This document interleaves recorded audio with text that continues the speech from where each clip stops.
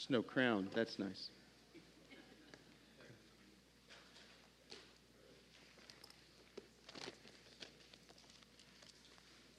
Right. So when I was a kid, I think I was like 7. It had to be little. I had this memory, and I was standing. It was a daycare, and I know I was standing at the gate, this back gate. So they had all the playground stuff, and is that secure? Just,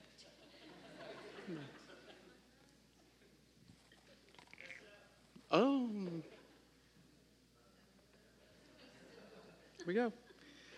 So I just remember what I remember it as like this, like one of those tall tennis court gates. But it probably wasn't that big because it was little. So but I do remember there's this green mesh on the gate, and I was screaming at the top of my lungs. I was like, "Mom!"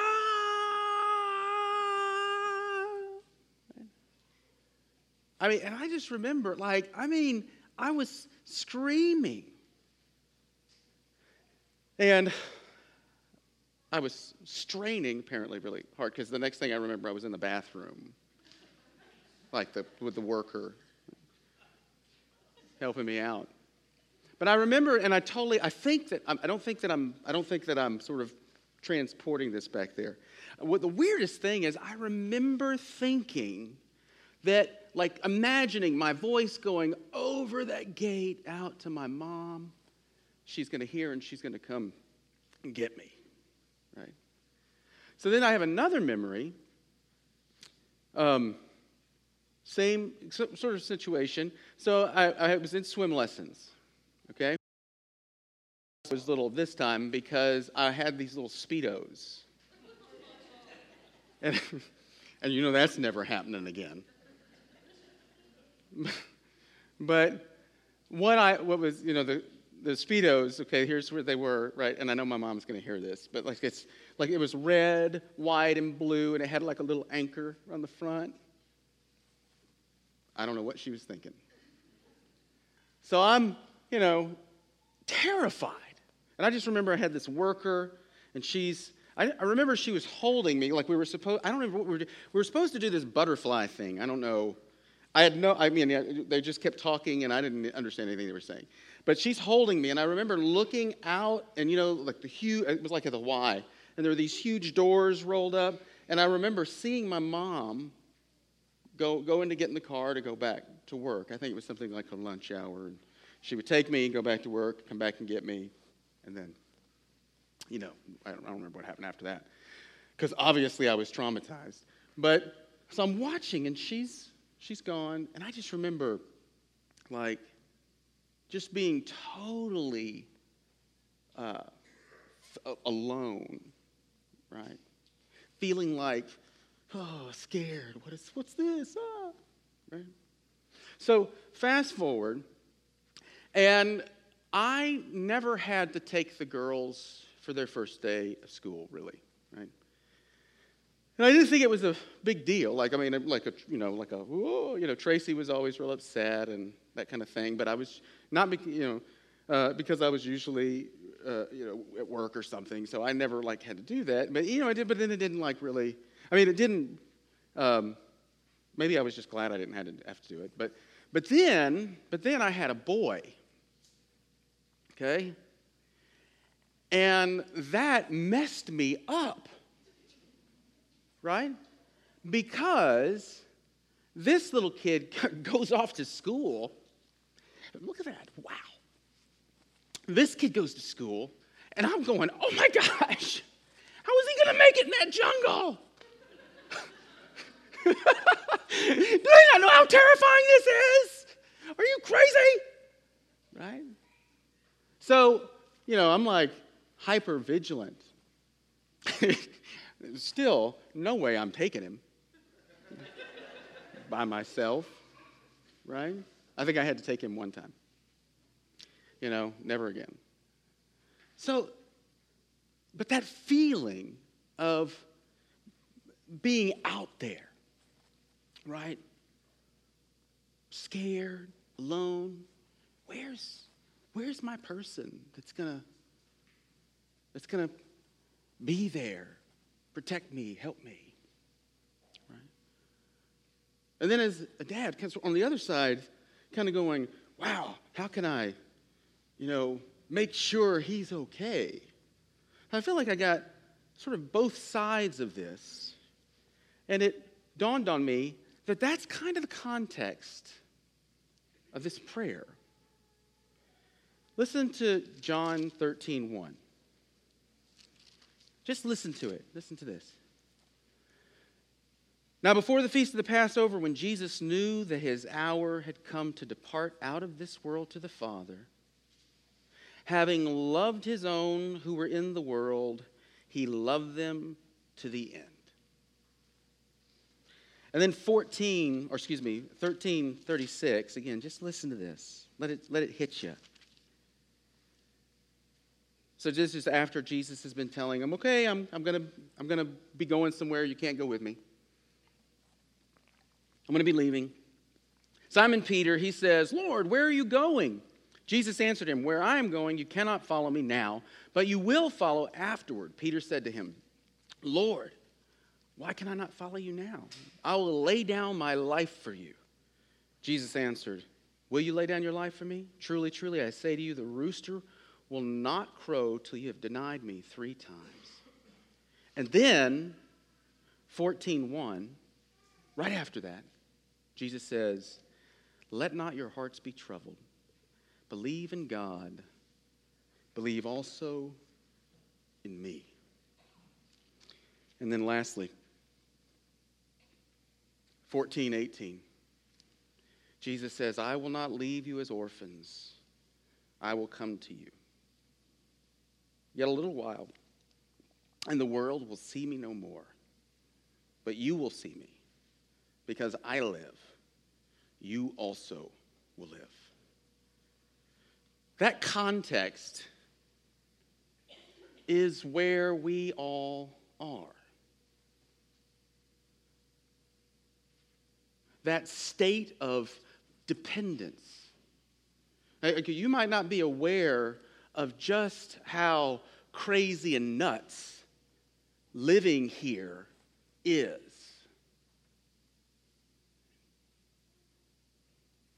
I mean, living in a fallen world. We don't reflect on that very much. What in the world would it be like to live in a world that God abandoned? We don't know because he didn't. But that sort of hamstrings us because we forget how very dependent we are on the fact that he has not abandoned. And here you have Peter, right? Walking with Jesus' best intentions. I will lay down my life for you. And Jesus says, no, you're not. But here, believe in me. Believe in God. Don't let your heart be troubled. I mean, even after that, Jesus is saying, being out here, you're not alone. You're not abandoned. I'm here.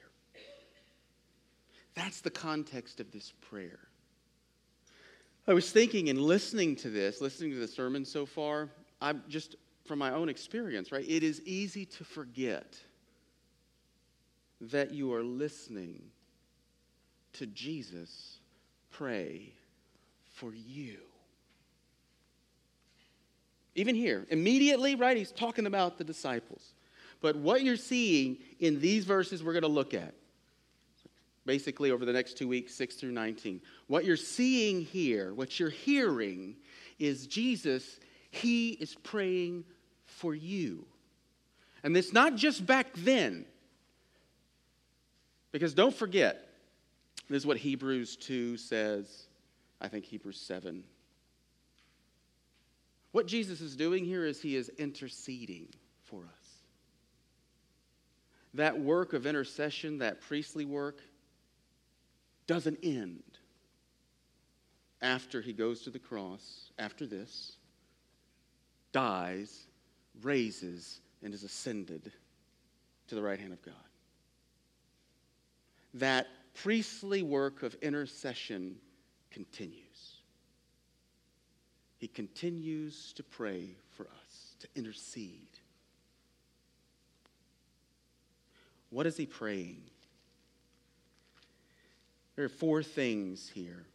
And I think that what we'll find at the end is that these 4 things that we're seeing, they bring a lot of coherence to this whole chapter. At least it did for me. Incidentally, I don't like Ben McGraw very much right now because this is hard. Right? John 17 is hard. Right? So, I won't even, just trust me. Didn't get much sleep, right? 4 things that he's praying for you and I. First one is that we'll glorify him. Second one is that the Father will preserve us. The third one is that we'll be one. And the fourth one is that his joy will fill us. And really, those last 3 are answers to the first one. Or at least unpacking how that goes. So, the first one, Jesus is praying for us that we will glorify him. I get that from verses 9 to 10 of John 17. 9 to 10, listen to this. Jesus says, I'm praying for them. I'm not praying for the world, but for those whom you have given me, for they are yours. All mine are yours, and yours are mine, and I am glorified in them. So those 2 things, right? I'm praying for them, and then I'm glorified in them. It has this sense of the glorified, I'm glorified in them, is the result of I'm praying for them. So 2 things that we want to kind of look at first. Who is them? Who are these people that he's praying for, and what is it to glorify him? So you back up and we'll look at verses 6 to 8. And we're going to stay pretty much in John. So Jesus says in verse 6, I have manifested your name to the people whom you gave me out of the world. Yours they were, and you gave them to me, and they have kept your word. Now they know that everything that you have given me is from you, for I have given them the words that you gave me. They received them and have come to know in truth that I came from you, and they have believed that you sent me. So, who are the them, or who is them? It's these people that the Father has given to the Son, and he has revealed the name of the Father to. Don't miss that. It's the people that God has given to Jesus. We said that at the very beginning. Jesus says this at the very start of chapter 17, but it is a refrain. He says it over and over again. And he says it in these convoluted kind of ways. You know, yours they were, you gave them to me. And revealing his name, remember, we talked about this early on, 17:1 through 5, that name is the character of God. So, but think of it this way, all right? So Jesus is coming, and he is helping us. He's allowing us to see the invisible God. So get this, right? The invisible God, you can't see him. You can know him, right? Power, right? Divine nature. But there is something of him, a lot of him, that you cannot know if we don't have Jesus. And not just because Jesus is the way that we get to him. It's because of who Jesus is. This is hugely important. Jesus, second person of the Trinity, we've said this, took on flesh.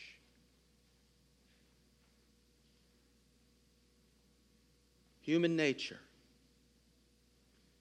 while remaining divine. No mixing, no collapsing of the natures. But it is this person, second person of the Trinity. And what do we see that we could never see if we had no Jesus? You don't get to see this goodness of God. That's a general sort of attribute, character of God. We don't get to see the goodness, but we can sort of kind of branch that out. You don't get to see the wisdom. That wisdom, that attribute, that, wherein God directs what he's going to do to put himself on display. You don't get to see compassion. You don't get to see love. You don't get to see grace.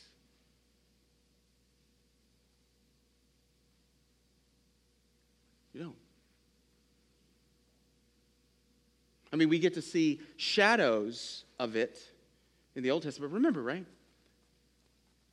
We wouldn't have those if we had no Christ.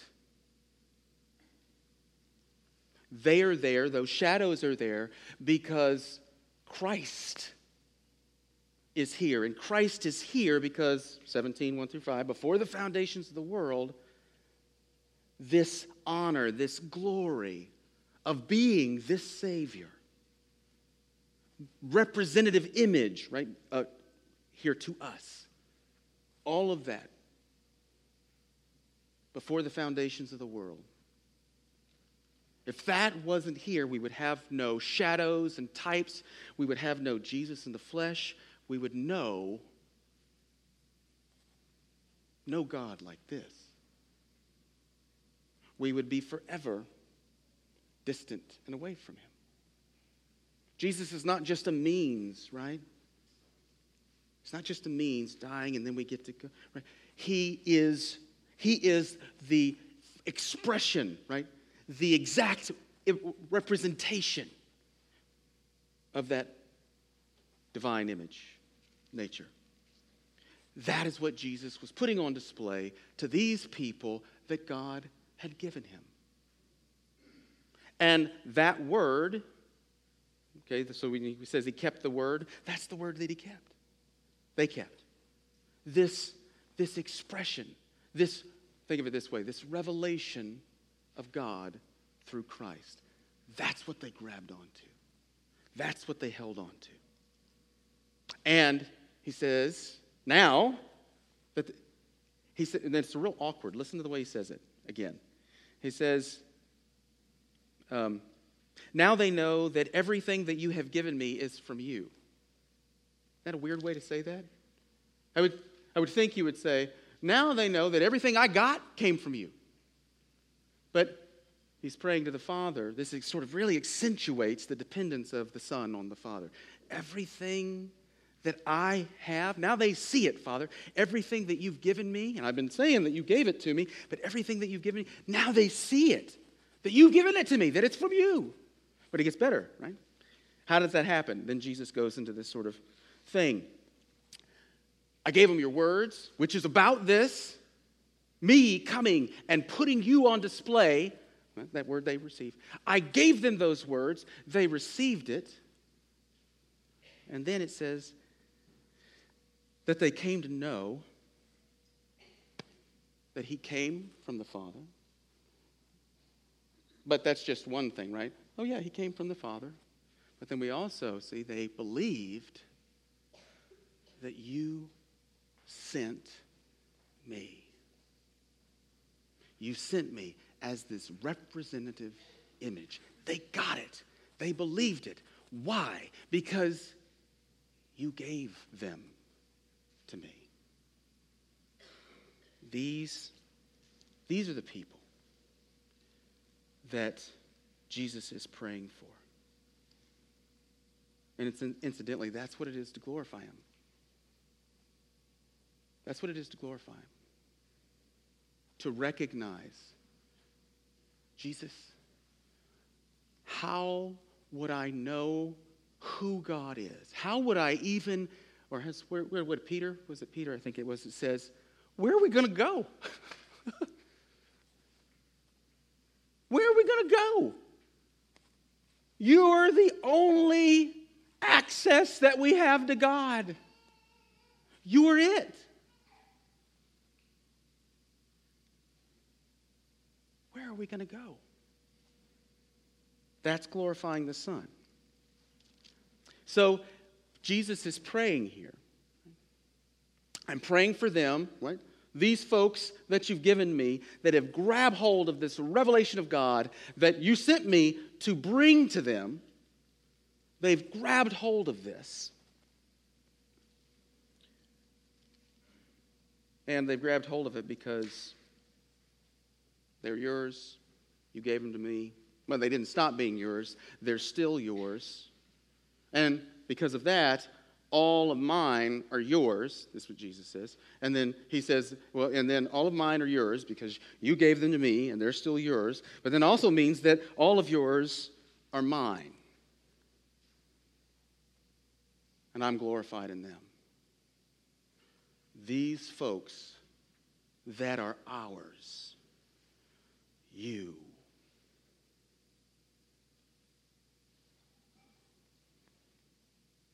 This is you. I am praying for them. Can you imagine? Can you imagine for a second? Again, immediately praying for the apostles. Grant that. But can you imagine that we ever need Jesus to stop praying for us?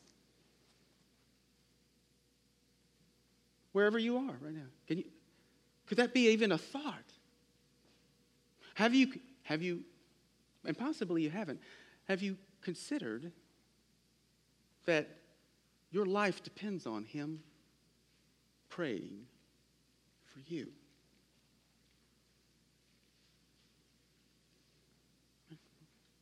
We're supposed to glorify God, right? That's why we're here. Glorify God, enjoy him forever. How do you think that happens? Your Savior prays for you to glorify him. Now, how does that happen? Okay, look at two. First one, he prays that we'll glorify him. The second one, the second petition, that the Father will preserve us. Okay, look at verse 11. Prays that the Father will preserve us. He says, and it's like I guess sort of it's the second part of verse 11, where he says, Holy Father. Jesus says, Holy Father, keep them in your name, which you have given me. So he's just said, these folks that you've given me, I have revealed you to them. That's the reason that if you're holding fast to Christ here, the only reason that that's happened is because Jesus has revealed the Father to you. He has opened up your eyes. He has shown you who his Father was. That's the only reason that's happening. Those people that the Father gave the Son, that Jesus is praying for now, he says, Holy Father, keep them in that name, that same name, your name, a name that I manifested and that you've given to me. Again, we have this idea, and I wish I'd have thought to draw this on the thing, but just imagine a circle, right?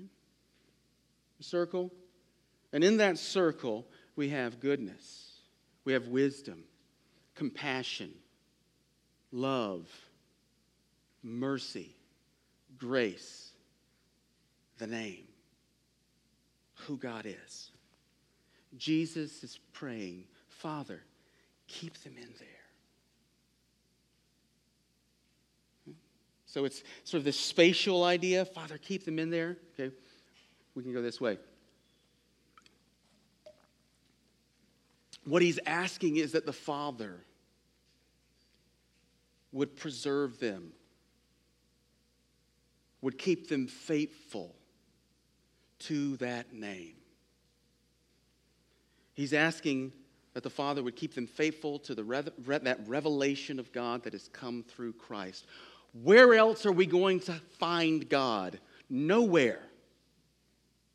We had to have a God who is in the flesh to reveal him to us.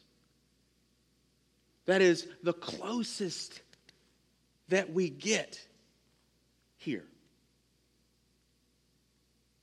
That is the most that we are exposed to, that we get to participate in. We are as close, well, we could say loosely, as close to God as we could be because he came to us. Keep them there.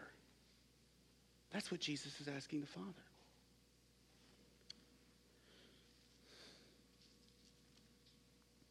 Incidentally, that's what Jesus has kind of already said in John 17:3.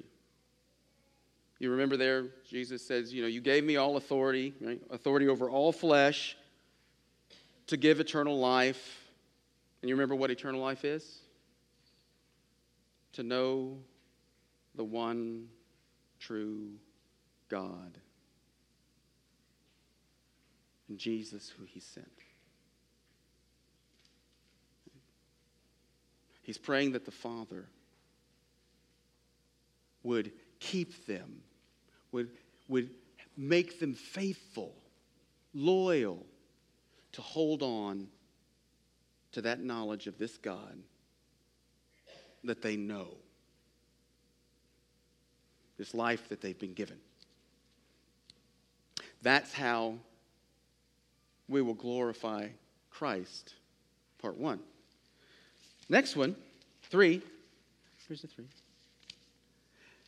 Jesus prays that we will be one. So he's praying that we will glorify him. He's praying that the Father will preserve us, right? And that's gonna be a great help in glorifying him, considering what keeping us in the name is. Now that we will be one. And what's the oneness? And we can see this briefly. I know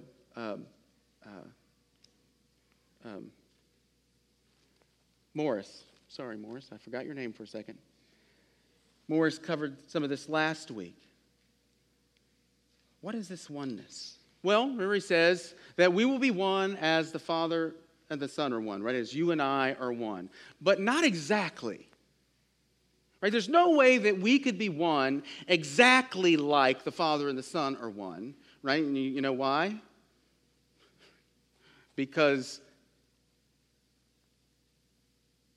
we don't have a divine nature. You'll never be divine in that sense. Jesus, the second person of the Trinity, the Son and the Father, right? 2 persons, the Holy Spirit, 3 persons, one essence, one being. It's not like they have, their own power and their own will, each of them individually. That's not the idea.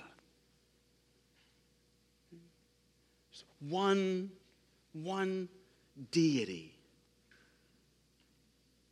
divine being, nature. 3 persons sharing that same nature fully. We see the Son, we get all of God. See the Father, we get all of God. We see the Spirit, we get all of God, right? You don't get like a third of him. But we can't be one like that.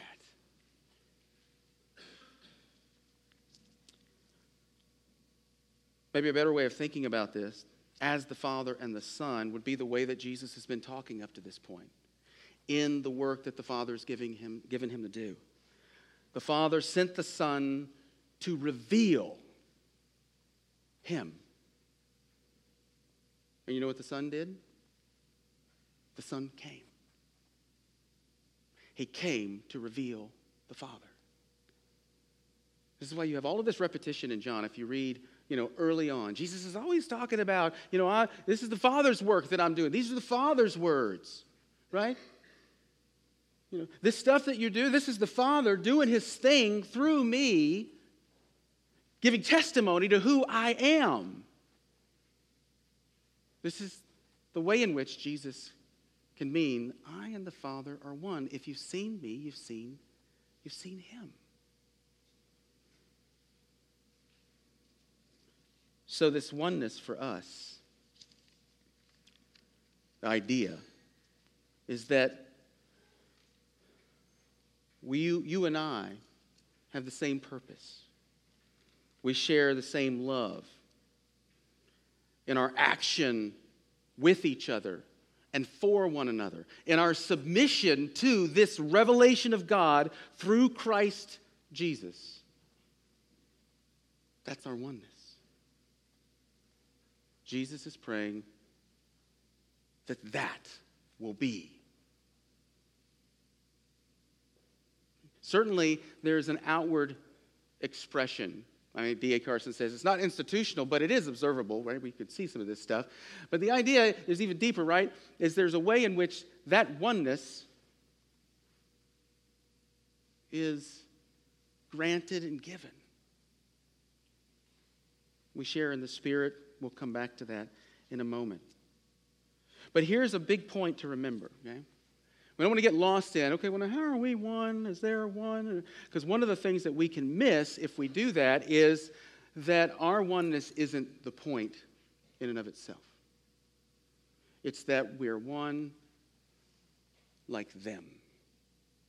This is why later on, that what Morris covered, this is why when the world sees this oneness, they see that Jesus sent the Son. That's the point. The world sees I and you and me, meaning the Father and the Son. That's the point. Putting Father and Son on display. That's why Jesus prays that the Father keeps us so that we be one and we're one, so that, we could say roughly, so that the oneness of the Father and the Son is seen by everybody.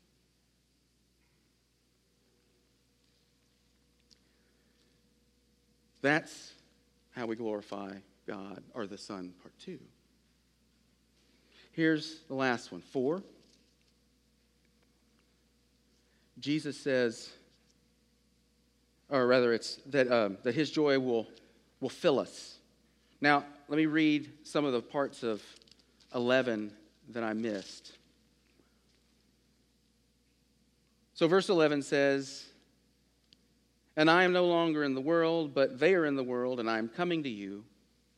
Holy Father, keep them in your name, which you've given me, that they may be one, even as we are one. And then 12 and 13. While I was with them, I kept them in your name, which you have given me. I have guarded them, and not one of them has been lost except the son of destruction, that the scripture might be fulfilled. But now I am coming to you, and these things I speak in the world, that they may have my joy fulfilled in them. What is Jesus talking about? He says, I speak these things in the world. What things? Some folks would say, well, it's all of 13 through 16, right? The whole farewell discourse. That's a possibility, right? There's maybe a little bit more reason to think that what Jesus is talking about immediately is what he's been praying. So this would almost be like, I guess, a summary. Jesus says, I pray these things. Where this is all headed, what I'm hoping for them, being kept in his name, glorifying him, it's not about statistics. It's not. Where this is all headed is that they have my joy in them, that they have my delight. That delight, that satisfaction of knowing this God, of participating in this triune family, of being in the world and being about what this God is about. Because what else is there?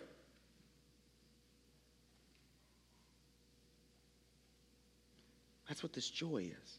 You can look at it in 15:8 through 11. John 15:8 through 11. Here's what Jesus says.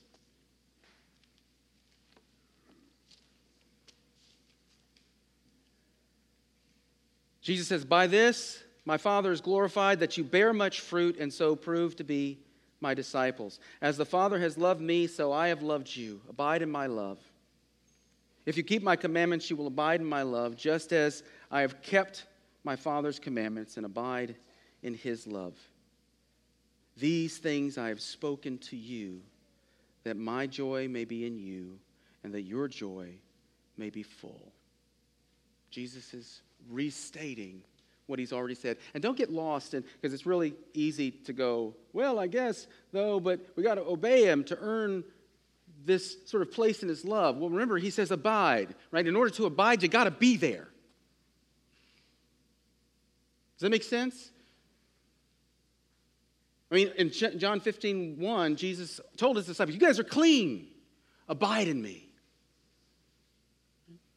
But we're not left to our own, because remember, Jesus is already praying that we'll glorify him, and he's praying that we'll glorify him. The way that that's going to happen, he's praying that the Father will keep us, holding fast. Sort of the end game here is, do you realize that everything you need, he is giving to you?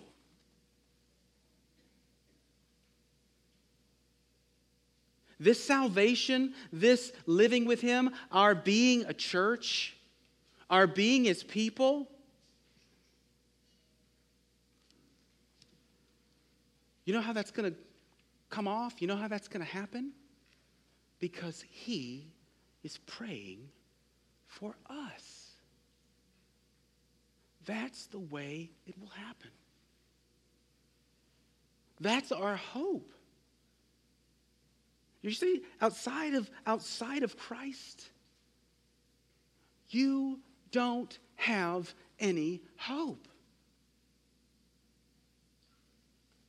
Outside of him, you are cut loose, set sail, adrift. Outside of him.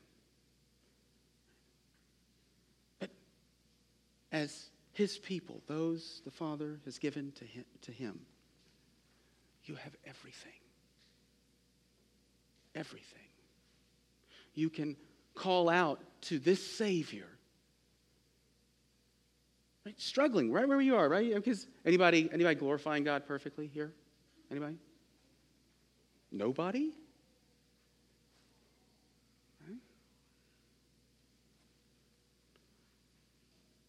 You could call out to your Savior. And you know what? He says, I'm praying for you. Come to me. I'm praying for you. And this brings us to this last part of this, which is probably a really huge part, right? It's these parts that I read, but I want just to touch on them one more time. All of this, and this is where the whole thing has been headed, right? Or where it comes from and where it's going. Jesus said in 11, and now I am no longer in the world, but they are in the world. I'm coming to you. And then 13, he says, but I'm coming to you, right? Because he has in 12, he says, when I was with them, I was keeping them. They were with me, right? When Jesus was, remember whenever he says, the Spirit is with you, but after a while, the Spirit will be in you right after the resurrection. That's because Jesus had the Spirit, and he was with them. So Jesus is saying, I'm coming to you. I'm no longer in the world. They're still here. I'm coming to you, and I was here doing this thing, but now I'm coming to you. What's that about? When I was, and I could be wrong here, but I was reading that, and at first I was reading it with this idea of concession, right? Sort of like, okay, Father, I'm going to be gone for a while. Can you hang on to him? Can you hang on to him until I get back? But then you start thinking about, okay, well, how long is Jesus gone? Have you ever thought about this? How long was he not with them? 3 days. Father, keep him in your name for 3 days. I know that's tough, but can you do that for me? That's not what he's doing. Right? He rose, he was there for 40 days, and then he ascended. So you get this? See what's happening? Jesus ascends, and then what does he do?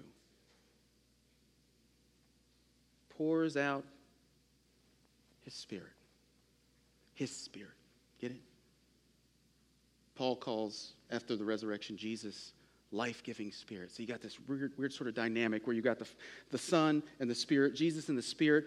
Now it's sort of like their functions, not their persons, get collapsed. So what the Spirit is doing, what the Spirit is doing is what Jesus is doing, just in the same way that what Jesus was doing was what the Father was doing. All of this has been headed towards the resurrection. This is not a concession. Father, I'm going away, right? So hang on to him. Keep him safe for me until I get back. No. Jesus is saying, I'm no longer in the world. I did it. I'm done. Woo! I'm finished. And I'm coming to you, which means I'm going to be raised, which means, Father, you give what you promised me. Them. You give this honor, this glory that you gave before the world began. See, we sort of looped all the way back to John 17, 1 through 5. This is sort of, I guess, the last glorify him part 3 or 4. This is how it happened. Everything depends on the resurrection and the ascension. It's the basis for what he's just prayed. Every bit of it is he's coming to the Father. If that wasn't happening, none of this would have happened. We wouldn't have a Savior. Father, Son are glorified. Remember Jesus? Glorify me that I might glorify you. Right? Jesus is glorified in the salvation that he's won for his people. That's what he came to do. That's what he agreed to freely. Right? He's the head of the church. He's this representative image of God. He is granted this honor. All glory as our Savior, our Redeemer. All of this is what Jesus has been praying for from beginning to end. It's this nice, tight circle.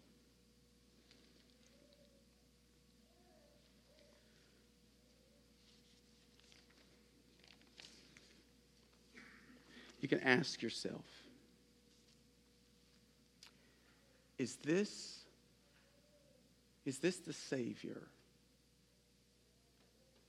that you're hoping in? Ask yourself, wow, do I really know that I need him that much? I mean, am I aware? Am I allowing that to just wash over me every day? Jesus, I need you. Pray. Jesus, I need you to call out for me. Jesus, I need you to be interceding for me. Thank you, Lord Jesus, that you're interceding for me. Did you know that's who he was and what he does? My hope is, I think what John has been calling us to is to worship that Christ. Hold fast to him and all that he has revealed of this God that we can now know, to whose image we can be more and more conformed to. In Luke chapter 2, Jesus says, I have earnestly desired to eat this Passover with you before I suffer. Saying this to the disciples. This is all sort of right around the same time. For I tell you, I will not eat until it is fulfilled in the kingdom of God. And he took a cup, and when he had given thanks, he said, take this and divide it among yourselves. For I tell you that from now on I will not drink of the fruit of the vine until the kingdom of God comes.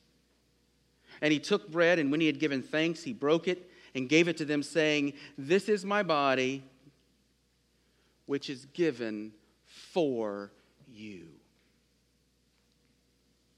And likewise, the cup after they had eaten, saying, this cup that is poured out for you is the new covenant in my blood. People of God, as you eat this bread and as you drink this cup, you have the Savior, Christ, showing up, the triune God, showing up here. He's not just out there somewhere, and we're going, hey, we got you, thank you.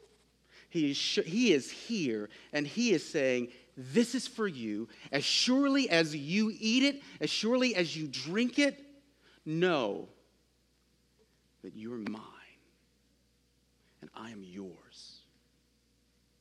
And Christ says, you have all that I have given to you. Take it. Let's distribute the elements.